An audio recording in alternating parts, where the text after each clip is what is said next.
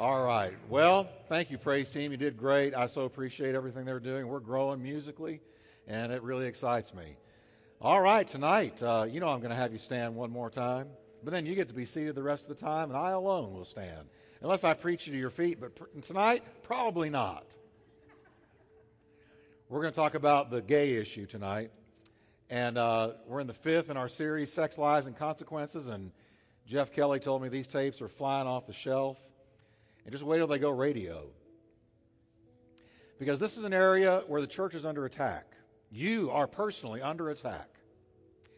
And how do you get free? You get free by truth. How do you stay free? By truth. Where is the truth?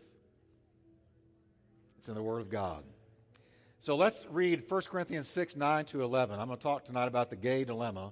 I'm going to talk very straight with you, very straightforward. And I'm going to tackle this issue as only I know how, which is from the Scriptures. Now, he's going to address this in 1 Corinthians 6, verse 9. He's going to address this issue. No. Kathy just asked me a question, and she has permission to ask me anything she wants, anytime she wants. So I heard this voice talking to me. All right. 1 Corinthians 6, verses 9 through 11. He says, "Don't you realize that those who do wrong will not inherit the kingdom of God? Don't fool yourselves. I like it better, don't be deceived. Those who indulge in fornication, or who worship idols, or commit adultery, or are male prostitutes, or," this is not changing for me, y'all.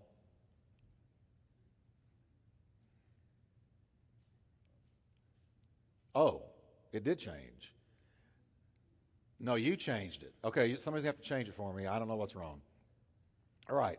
He goes on in the list, verse 10. "Or are thieves, or greedy people, or drunkards, or are abusive, or cheat people. None of these will inherit the kingdom of God." Now catch that. Now, look what he says. Some of you, what, everybody? Were once like that. But you, read it with me, were cleansed. You were made holy. You were made right with God by calling on the name of the Lord Jesus Christ and by the Spirit of our God. Guys, can we see if we can fix this so that maybe we can get that working before, because I got a lot of pages here tonight. Okay? So notice what he says. This is what you were, but something has happened. You got saved. Now let's pray together. Father, thank you for your word tonight. Bless it to our hearts and set us free in the mighty name of Jesus. Now, can you breathe a prayer and say, "Lord, speak to me. In Jesus' name I receive your word. Amen." Amen. All right.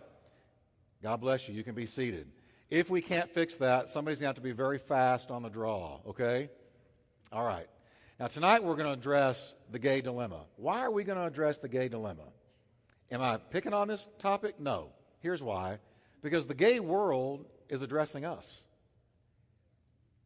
Not a day goes by that we do not hear of endless controversies rooted in the gay issue. Same-sex marriages, same-sex divorces, ordination of gay ministers and priests, gay hate speech, gay marches, born gay, proud to be gay, and so on. Amen? Isn't this the truth? Now, I want to be clear about something tonight. I am not up here to condemn anybody. You know me. You know that I don't do that. It's not my way. I'm a restorer. I don't condemn people. So I'm not up here to condemn. But we're going to teach what Scripture clearly says, just as we have in the past few weeks on the other sexual sin issues. Because this is just one of several sexual sins. It's not the only one. It's one of several.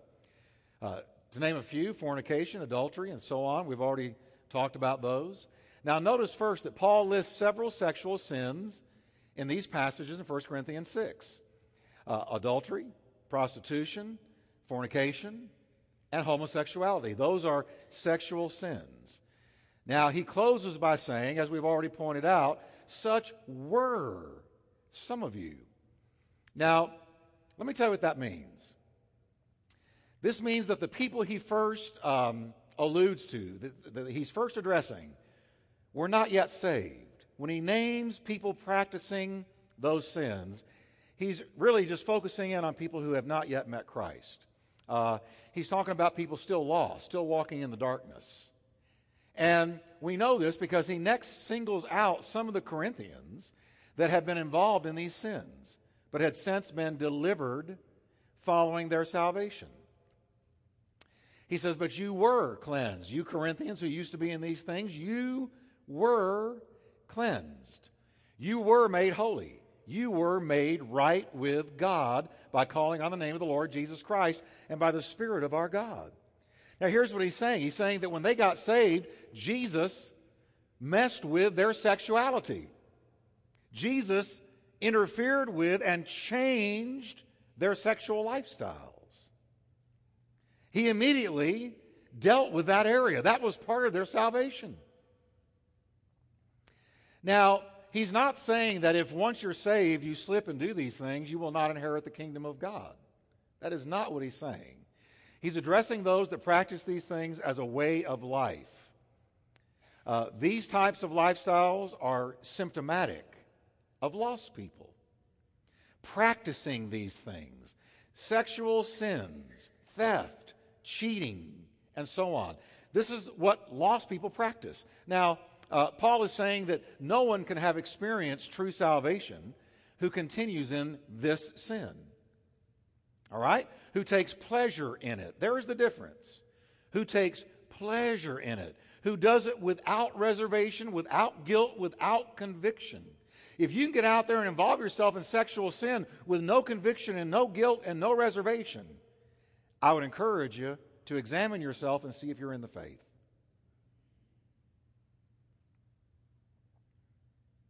Because if you can do it without conviction, if you can get out there and no problem, I got no conscience issue with this, either you've gotten real far away from God or you really don't have the Spirit of the Lord living inside of you.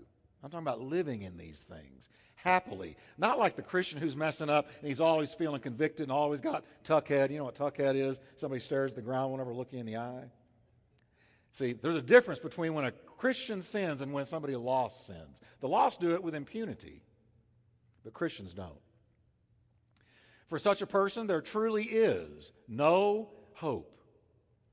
They have chosen sin over salvation, bondage over deliverance, guilt over forgiveness, and death over life. If they are out there living that way with no conviction, then they're not saved. He's also not teaching that saved people won't struggle with some of these issues. Everybody say with me, they do. I guarantee you they do. And that's why I'm teaching this, because they do. The apostles' point is that God's will is for our deliverance. That's the will of God. Now, first, let me vent a little bit. Will y'all let me vent a little bit tonight? Because I hear things and I'm pretty aware of what's going on around me and around our culture. So let me vent a little bit. If I believe that Scripture condemns the practice of homosexuality, just because I do believe that, does not make me a homophobe.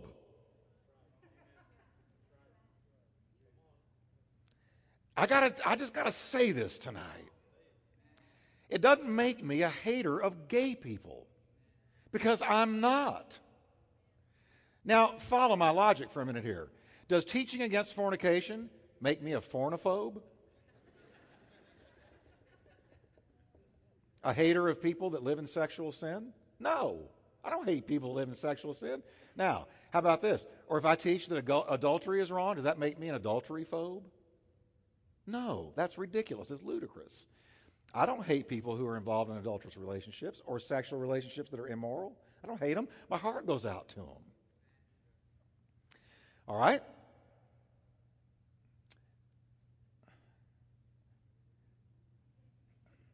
Did you turn it? Y'all, we're going to have to get in the sync here. You're going to have to watch me now, TJ. I got to have that little mechanism. Jeff, what happened to it? All right. All right, here we go. Jeff McLeod, you're going to have to edit this out. I'm talking to my radio producer. All right. Now, here's the fact. This whole spin on homophobia, let me tell you what it is. It's a part of the militant homosexual propaganda war designed to silence all opposition to their agenda. And I'm not saying all homosexual people are behind it, but there is a militant homosexual agenda for America. And this whole thing of homophobia is ludicrous and ridiculous, and it springs from propagandizing the American mind to bring us to the place where we're afraid to say that that lifestyle might be a sin against God, lest we be labeled an ignorant homophobe, something dastardly, instead of just somebody who says, you know what, I believe God's word, that is a sinful lifestyle. So I'm not going to let it intimidate me, and that's why I'm doing this tonight. I'm not a homophobe, and I'm not a pornophobe. And I teach that theft is wrong. That doesn't make me a kleptophobe. All right? Harry Jackson, who I've met personally, a good author, good guy. He's an African-American pastor in another state, and I know him. He wrote recently in an article in Charisma Magazine, he said the gay community has used a definitive public relations strategy aimed at changing the way it is perceived and received. TV programs such as Queer Eye for the Straight Guy. I never saw 1 minute of that one. And Will and Grace, remember Will and Grace? Have elicited sympathy for gays and lesbians, while Christians are increasingly being viewed as bigoted and insensitive. And I resist that. Teaching this does not make me bigoted or insensitive. It means that I care about people's souls and what the Word of God has to say about this topic. Now, I want to just flip the coin a minute. Have homosexuals been mocked, ridiculed, persecuted, and discriminated against in America? Yes. But not by everyone who also happen to think it is a wrong lifestyle. Just by some. Have homosexual and lesbian people been hurt, ostracized, and wounded by professing Christians in churches? Yes. But not by all Christians who also happen to think their lifestyle is wrong. Okay? This church does not do that. And as long as I pastor it, it will not do it. I would not let that happen. We distinguish between the sin and the sinner. All right? Now, this is where I want to draw the line. In all cases of sin, all right, no matter what it is, we Christians are called to love the sinner and hate the sin. The gay issue is no different at all. Now, let me go back to the beginning. When we're going to discuss the gay dilemma, the whole controversy over gay, homosexuality, lesbianism, you got to go back to the beginning. There's an old saying that I like to quote, and it goes like this: when all else fails, follow directions. Now, God has given us an instruction manual. Mine's down there on the chair, but it's called the Holy Bible. That's the instruction manual. Now, that's okay, Bill, I don't need it. Thank you. To truly understand, and listen carefully to me, because I'm going to take us right back to the beginning. To truly understand and answer the homosexuality issue, we've got to return to God's original blueprint for human beings. That's where you're going to get it. And if you can't go back to Genesis 1 and 2, you've really got nothing to stand on here. Now let's go back. Consider these words from Genesis 1. Look what God said when He made the first man and the first woman. Then God said, "Let us make man in our own image, in our likeness." Okay? So God created, it goes on to say, man in His own image. In the image of God, He created Adam. In the image of God. In the image of God, He created him, male and female, He created them. God blessed them and said to them, "Be fruitful and multiply and increase in number." Now, I want you to notice something tonight, everybody. First, to be made in the image of God means to have an essential likeness or similarity to God. The underlying meaning is one of correspondence. God said, we're going to make man, male and female, in our image. To be made in God's image means that man, the created one, is to correspond somehow to God, the one that created. We are to reflect His image. Now catch this. This is what makes human beings different from all the rest of created life. We have been made to reflect the image of God. Okay? We were created to be the image bearers of God, the mirrors that reflect His likeness. You see, when Jesus comes into your life, as you grow in maturity, you should remind people of your daddy. You should remind people of your Heavenly Father as you grow in love and in joy and in peace and in long-suffering, gentleness, meekness, kindness, and faith. And people see that. What you're doing is you're like a mirror catching glimpses of God and reflecting it into the world. Dogs can't do that. Cats can't do that. Cattle can't do that. Lions and tigers and bears can't do that. Only men and only women. We're image bearers. Very important. We are to show forth the glory of God, the reality of God, the character of God. Now, second, every person who is born on the earth is made in God's image. Every person listening to me right now, you are an image bearer of God. Regardless of your race, color, nationality, whether you're rich, poor, educated, uneducated, gender, age, physical condition, it does not matter. If you're a human being, you are an image bearer of God. It's powerful. Man, go downtown to some guy wrapped up in a cardboard box, drinking himself to death. He's still born in the image of God. Everyone, young or old, male or female, gay or straight, everyone is made in God's image. It is your birthright as a member of the human race. Can you say with me, I am an image bearer? That's right. Now, here's the third thing I want you to know. That image is fully expressed not in a man alone, but in a man and a woman. According to Genesis, watch this now, follow. The image of God is fully expressed in the male-female together. That is, there is a sense in which God's image is seen in the relationship. The union, if you will, of a man and a woman. It said, male and female created He them in the image of God. I like what Don Williams wrote. He says, quote, here we are at an essential point. God does not create man alone. Neither does He create man or woman. God creates man as male and female. And only in community together is the image of God seen upon earth. That is powerful. That's out of his book, The Bond That Breaks. And then he asks a question, will homosexuality split the church? I answer to you tonight, yes.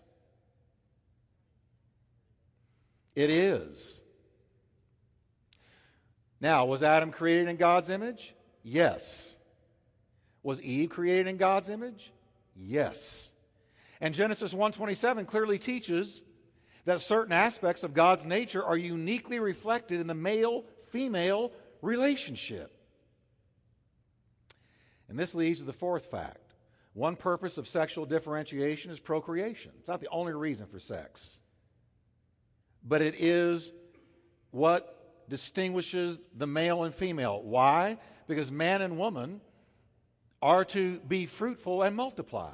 When a man and woman come together, they imitate God in this way, in their creative activity, in bringing forth new life. They are doing what God did in the Garden of Eden. Male and female created He them to be image bearers. So when you get married and you have kids, you remind if you stop and think about it, that's what God did. He said, let there be, and it was. Have you ever, if you've had children, is it not the greatest miracle in the world? You stare at that little baby when that baby is born, and it takes your breath away. It's amazing. And you go, wow, this is a miracle of God. Yes, because male and female created He them to be image bearers. Now, Genesis 2 presents this truth. Adam is created by God, but he's lonely. That's how we're told it all happened. Now, none of the animals can satisfy his deep need for someone who is like himself, yet different from him. So God says it is not good for man to be what, everybody? Alone. So he needed a helper suitable for him, and that helper was not another man. If the helper was supposed to be another man, God would have created another man.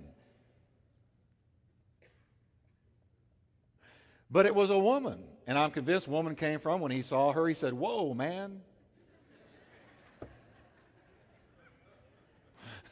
That's just my little private joke. I think it probably happened something like that. Whoa, man. I think he had a benefit and a big praise the Lord session right on the spot, don't you, guys? Now, watch this. He needed a helper suitable for him. The divine intention in creating Eve is clearly set forth in verse 24. Here's the reason. For this reason, a man will leave his father and mother and be united to who? His wife. And they will become one flesh. Now, did you know, people say in our day, well, Jesus never said anything about homosexuality, so don't tell me it's against God. Well, let's look at this. Jesus did indeed address homosexuality indirectly. Here's how he did it. He quoted this verse in Matthew 19, verse 5, to the Pharisees. And in doing so, he placed his endorsement on the Genesis arrangement of a man and a woman joined in marriage. His first miracle was done at a wedding in Cana. Jesus endorsed marriage between a man and a woman. And he began this quote, when he was answering the Pharisees, he began this quote of Genesis, a man shall leave his father and mother, be joined to his wife. He began the quote by saying, at the beginning, the Creator made them male and female. He said, let's go all the way back to the start. God's original intention was male and female. Jesus said that. Now, in other words, God's original design, his intent was for the union of male and female together to reflect his image bearers.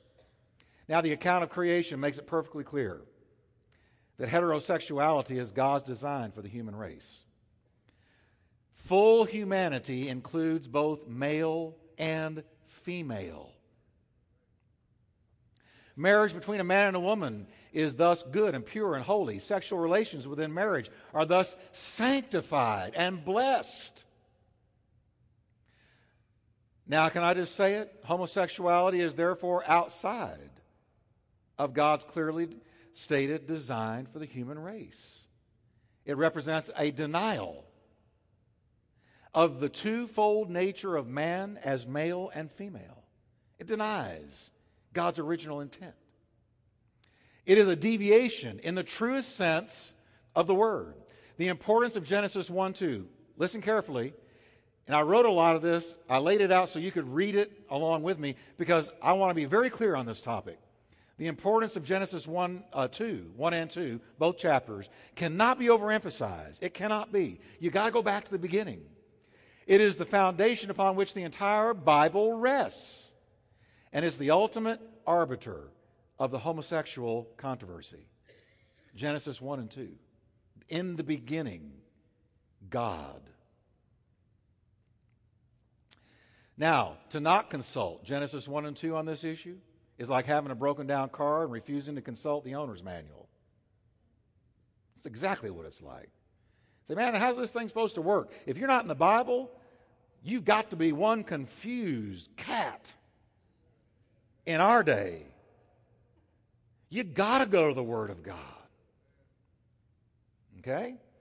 Our view of man and woman, of male and female, of human sexuality, and of homosexuality must be in accord with what these passages reveal. That is, one man with one woman becoming one flesh. That's what God created. Homosexuals cannot become one flesh. They cannot be fruitful and multiply. They cannot adequately reflect the fullness of the image of God and cannot express their sexual drives in a manner consistent with Scripture. The only conclusion one can reach after consulting Genesis 1 through 2 is that homosexuality is completely outside God's original design for humanity. It is not normal as God created normal. And God's the one that created normal. How do you know what's normal? See what God made. The only conclusion that we can reach is that God's design was male and female. There's not another way of putting it, or there is another way of putting it. If God had intended for homosexuality to be the norm, he would have created, now I'm not meaning to be funny here, and please don't laugh. This is true. If he had meant anything else, he would have created Adam and Steve, not Adam and Eve. Now that sounds like a cheap punchline. It's not intended to be, and I'm not asking, that's why I should not laugh. I'm being very serious. It actually catches the essence of Bible truth. If God created Eve, not Steve. If Steve would have been better, he'd have created Steve and not Eve. But none of us would be here.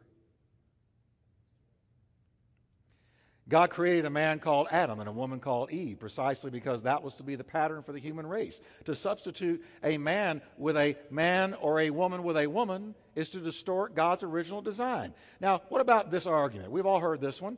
This series is called Sex, Lies, and Consequences. Let me deal with what I think is a lie and some of the consequences. I was born this way. What do you do, Pastor Jeff, if you feel like you're born this way? Well, follow me now. In light of what we've just learned from Genesis 1 and 2, the notion that one is born or created by God to be homosexual can't be. I'm not saying you can't be born with leanings in that direction. I'm not saying that at all. I got to tell you, folks, I've counseled a lot of people.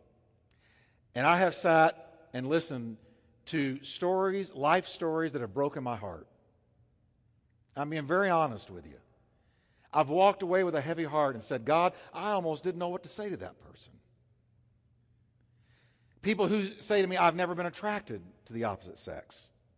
I have never felt normal in that way. It's always been attraction to the same sex for me. How do you explain that, Pastor Jeff? Well, you know what? I'm not saying I have all the answers here tonight. I'm taking us back to the original design of God. Okay? I'm not saying you can't be born with leanings in that direction, because apparently some people are born with strong leanings in that direction. Or that you can't experience strong temptations in that direction. You can. Can I blow your mind for a minute? It says about Jesus, he was tempted in all points like we are, yet without sin.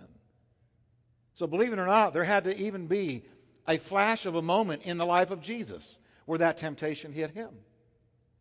That ought to make you feel better if you're struggling with that. But here's what I believe about that.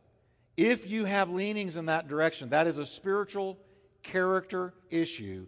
It is not an indicator of something that God created in you.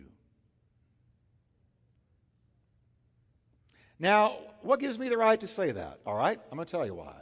I got to lean on the character of God revealed in Scripture.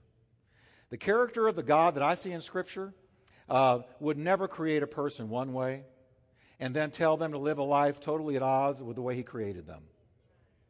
There is no way. That would make God a monster. That would make God a tormentor. That would make God a torture specialist. And God is not a torturer. So I've got to go to the character of God I see in the Bible. Only a monster would do that to somebody. We know for certain the following facts about God. Here's what we know. God is a God of love. Now, whoever does not love, the Bible says, does not know God. Why?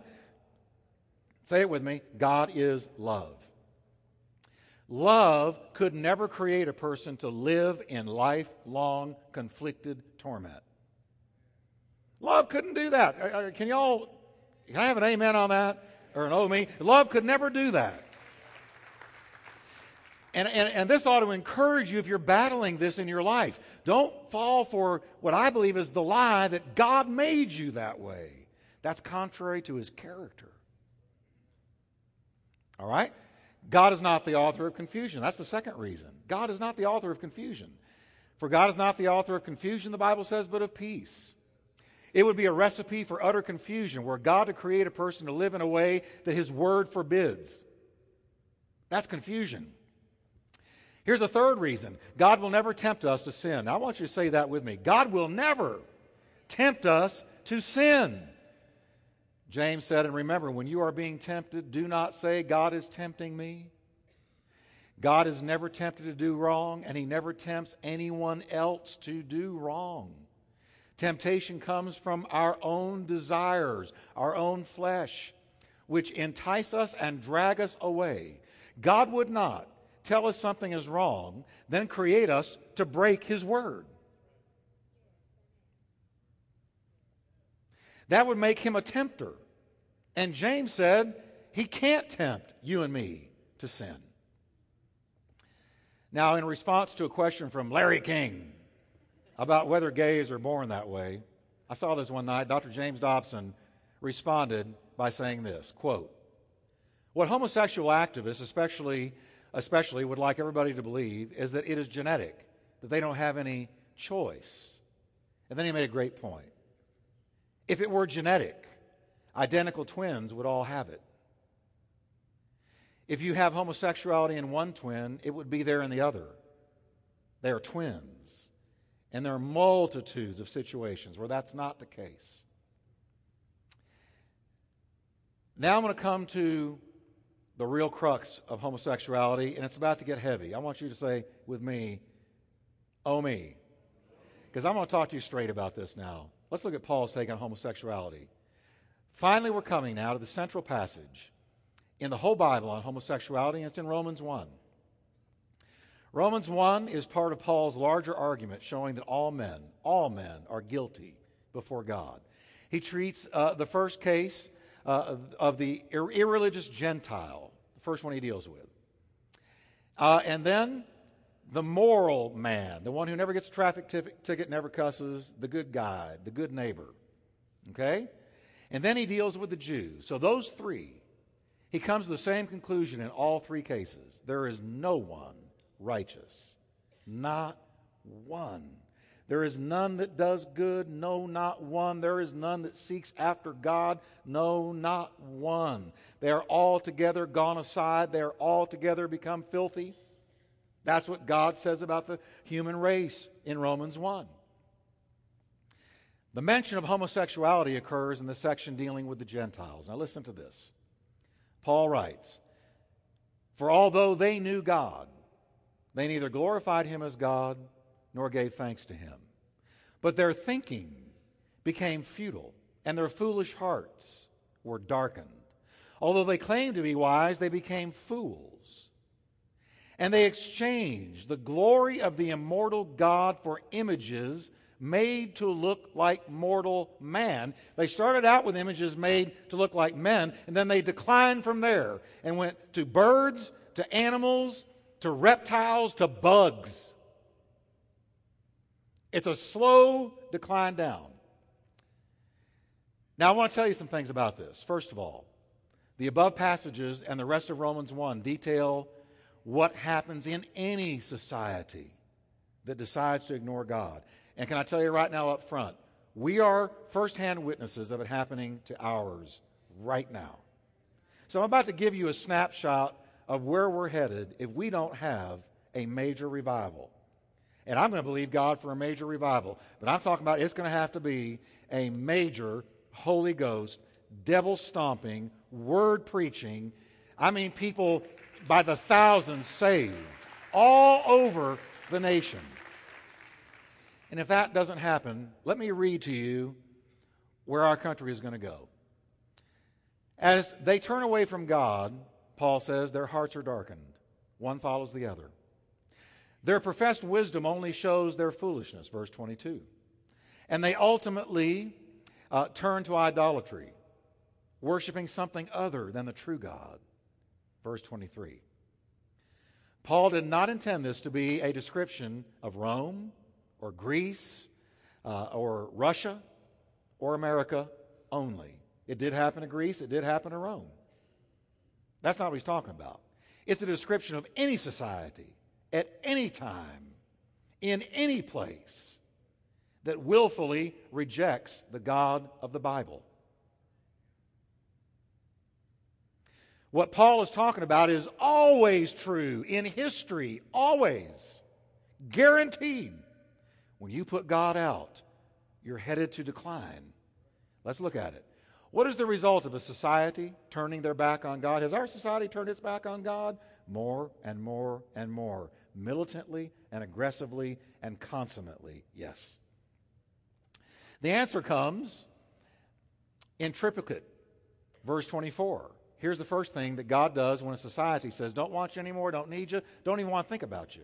Here's what happens. Verse 24, God gave them over. Verse 26, God gave them over. Verse 28, God gave them over. What happens to a society that suppresses the truth about God, turns away from His revelation, and exalts the creature over the Creator? God abandons them. I want that to sink in a minute. Now, is God abandoning His true church? No. His true people? Never. A society that kicks Him out? God will abandon them. Now, that's scary to me. I'd rather see hellfire and brimstone. I'd rather see some lightning and thunders and earthquakes as signals of God's judgment. But the worst kind, nobody knows about. He simply lets them go on in their sin until that society is completely given to depravity. No lightning, no fire, no earthquake, no famine. Something much worse, God doesn't intervene anymore, which leads to moral chaos. Moral chaos, resulting in a society that devours itself in its own lust. In this case, God's judgment is to do nothing and let men bring on themselves their own damnation. And they will, and they do. The first result, now let's look at the results of when God gives a society over. The first result of such divine abandonment is widespread lust. When you put God out, man replaces the closest thing to God there is. And that, one of those things, is sex. The exhilaration, the thrill. That is what man replaces God with. Now, the second result is open homosexuality. I'm just reading Romans 1. The Bible clearly states in verses 26 to 28, look what happened. Because of this, man put God out. Because of this, God gave them over to shameful lusts. Even their women exchanged natural relations for unnatural ones. In the same way, the men also abandoned what kind of relations? Natural. Natural relations with women, and they were inflamed with lust for one another. You know what the Bible calls that? Unnatural. I'm just reading Romans 1. I'm just the FedEx delivery boy tonight. Men committed indecent acts with other men and received in themselves, in their bodies, the King James says, received in their bodies the due penalty for their perversion. Notice he calls it perversion. I didn't say that. The Bible says that. Furthermore, since they did not think it worthwhile to retain the knowledge of God, He gave them over. To what kind of mind? Depraved. Now, let me tell you what depraved comes from. A Greek word that means void of judgment. It means I can't tell right from wrong anymore. It means I'm in a perpetual fog. I am in a spiritual fog in perpetuity. I can't see. I can't judge. Right is wrong and wrong is right. I can't tell the difference. I don't know. That sound like our culture to you? It does to me. Now, he says, God turned him over to a depraved mind. To do what? To do what ought not to be done. Now, can I say tonight, it's difficult to imagine a stronger condemnation of homosexuality than what we just read. Paul states that it is the result of a depraved mind. Paul said that.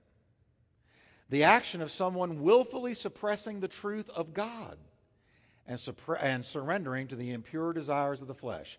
Now, don't get mad at me tonight. If you're going to get mad at something, go to Romans 1, stomp on it, spit on it, tear it out and throw it away, whatever you want to do. I'm just reading it to you. Summing up his entire argument, including the section on homosexuality, Paul says in verse 32 that although they know God's righteous decree that those who do such things deserve death,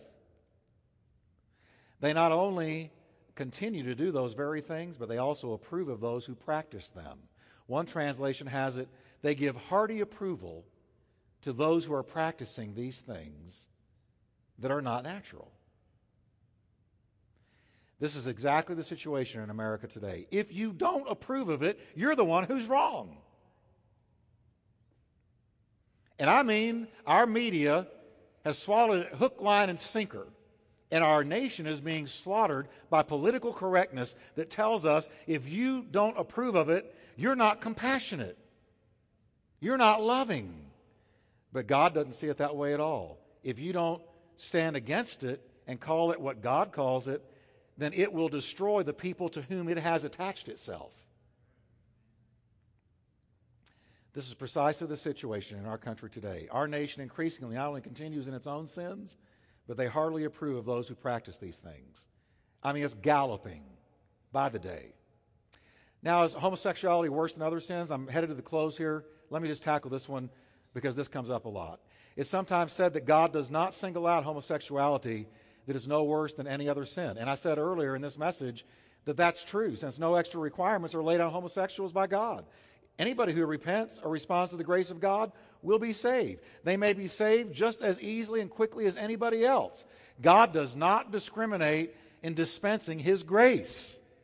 Anyone who comes to Jesus Christ will find their sins forgiven. In that sense, we are all in the same boat. Without Jesus Christ, nobody has a chance. Nobody.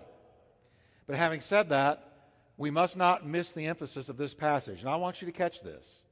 Widespread, socially accepted, and socially sanctioned homosexuality is the mark of a society that has forgotten God and rejected His Word. In that sense, homosexuality is singled out for special treatment. Why? Because it is, as one writer puts it, a primary symptom of total moral decay. I heard it taught once that it's the final rung on the ladder down. There's not another rung under it. When a culture says amen to it, sanctions it, is okay with it, you're in Sodom and you're in Gomorrah. I could say a whole lot more about this, but here's the question. Let's get to the good news, and we'll close. What do you do with this in light of God's Word? If you struggle with this, what do you do? Now, again, God's Word presents a challenge to all sexual sin, not just homosexuality. Every unmarried person is going to have to decide what they will do with God's call to avoid fornication. Every Christian, married or single, doesn't matter. Getting married does not solve the lust issue totally. Can I just be straight with you tonight? You think, well, I get married, I'll never have to bother with lust again? You're crazy, man. Yes, you will, because we're being bombarded by lustful images, lustful conversation, lustful movies, lustful books, lustful magazines. So you're going to have to make a decision whether you're married or single, what you're going to do with God's call to sexual purity in actions and in thoughts. The call to come into line with Scripture in the sexual arena is not an easy challenge for anyone in this day and age. Remember where it says about Lot, it was so bad in Sodom and Gomorrah? It says that his righteous soul was vexed every single day by what he saw and heard. We're there. Can somebody trapped in the homosexual lifestyle be set free? Everybody say with me, yes. Remember Paul's words, and this is a great testimony, and that is what some of you were. But you were washed, sanctified, justified in the name of the Lord Jesus Christ and by the Spirit of our God. Can I tell you something? Paul knew something the Kinsey Institute and modern psychology don't know. He knew practicing homosexuals who had been completely changed. He said so. They had been washed from their sins, their desires had been redirected, and they had been justified before God. And if I was struggling in this arena, I would sink my soul into 1 Corinthians 6, verse 9. Because there you've got an anchor. All right? How did it happen? Paul is very clear. It happened through a life-changing encounter with Jesus Christ. When the adulterers met Jesus Christ, they became former adulterers. When the slanderers met him, they were slanderers no more. And when the homosexuals met him, they were homosexuals no more. Now let me just close with this thought. I'm not suggesting to you, I know better, I'm not naive, that simply praying a prayer and asking Jesus into your heart will suddenly take away the desires that you have given into for years. Nor do I think that coming to Christ will erase the years of learned behavior, because it is a learned behavior. It is not as simple as that. It's not. As a matter of fact, the homosexual desire is so strong. I know this from David Wilkerson wrote from dealing with teens and Teen Challenge. It was harder to get somebody set free from this than heroin addiction. But he said, yet Jesus does it all the time.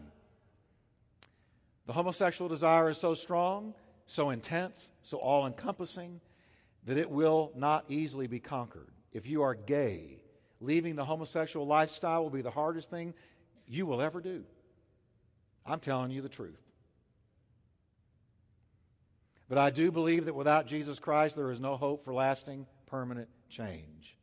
The gospel of Jesus Christ has the only answer for those trapped in the devastating homosexual lifestyle.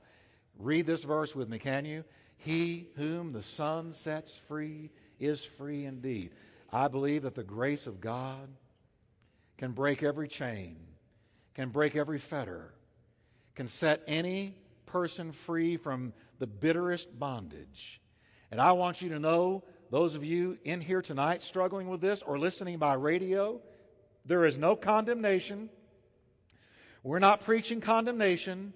But we're preaching there is an answer and there is a hope, and you can be set free by the grace of God and the power of Jesus and the power of the blood and the power of His Word. You will know the truth, and the truth shall make you free. Can we stand together tonight?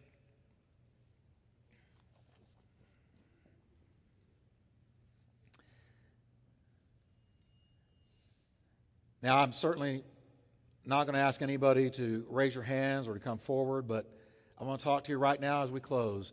Will you just take a moment and say, Lord, you know my struggle in this area. I received the word tonight, the clear word written by the Apostle Paul, inspired by the Holy Ghost, that such were some of those Corinthians, but they had been set free from homosexuality and lesbianism. They had been set free from sexual bondages. And Lord, I receive that word as my word. Help me to walk into freedom and liberty. Would you take a moment and pray as we worship? Thank you, Lord.